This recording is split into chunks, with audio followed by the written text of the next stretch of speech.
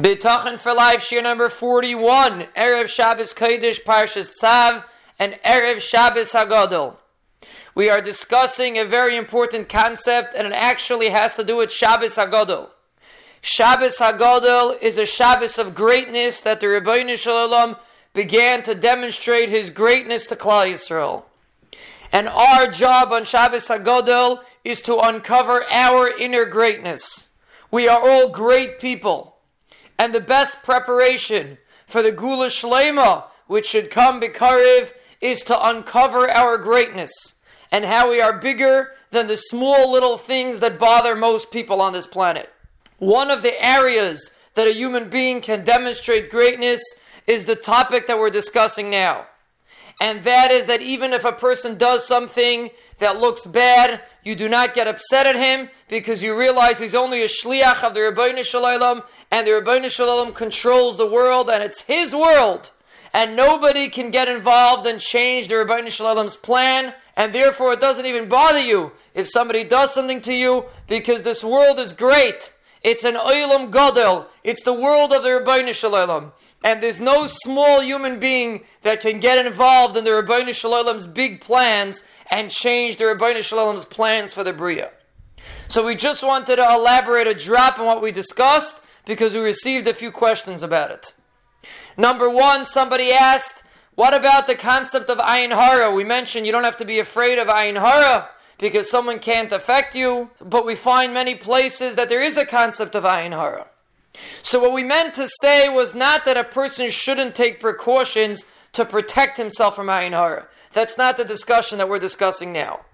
If Ayin Hara is a problem or not is a big discussion, and it's not for now. But if you do view Ayin Hara as a problem, so look at it as if somebody has a gun. When somebody has a gun, chas v'shalom, you go running away. But not because the person can hurt you if HaKadosh Baruch Hu doesn't let, rather because you have a chiyuv of hishtadlus, and proper hishtadlus is to keep away from a person that's trying to hurt you. So again, a person should try to avoid Ayin Hara if he's afraid of it.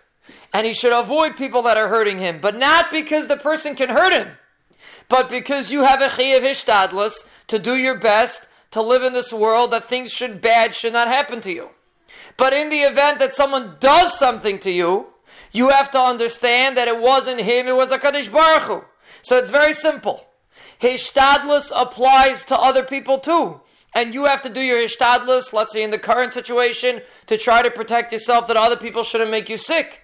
But you shouldn't be upset at other people for what they're doing, because ultimately they cannot affect you at all, whether for good or whether for bad. One more thing we wanted to mention that somebody asked is that sometimes a person can get upset at somebody else for hurting him because the person maliciously tried to hurt him. And that's what's bothering me, because I know he's trying to hurt me, even though I know he ultimately can't, but I know that he's trying to hurt me, so that should bother me. So the truth is, there's many ways to answer this question. Just briefly, we'll say that what's bothering you is not just the fact that the person's trying to hurt you. Because if he tried to hurt you and he didn't actually hurt you, it wouldn't bother you as much as if he did actually hurt you. So what's really bothering you is that you don't believe that he didn't hurt you. You think the person hurt you, and that's what's bothering you. And that's the message that we're trying to portray over here. We have to have godless. Shabbos HaGadol is a Shabbos of greatness, and we are great people. And our greatness is that we realize we're living in the world of the Rebbeinu Shalom, and nobody can change the Rebbeinu Shalom's plan, only HaKadosh Baruch Hu. And to think that a human being can affect us is katnus, is small-mindedness, is viewing the world like a small person.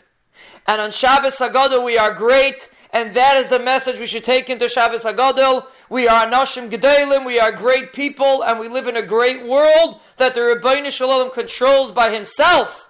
Have a great Shabbos.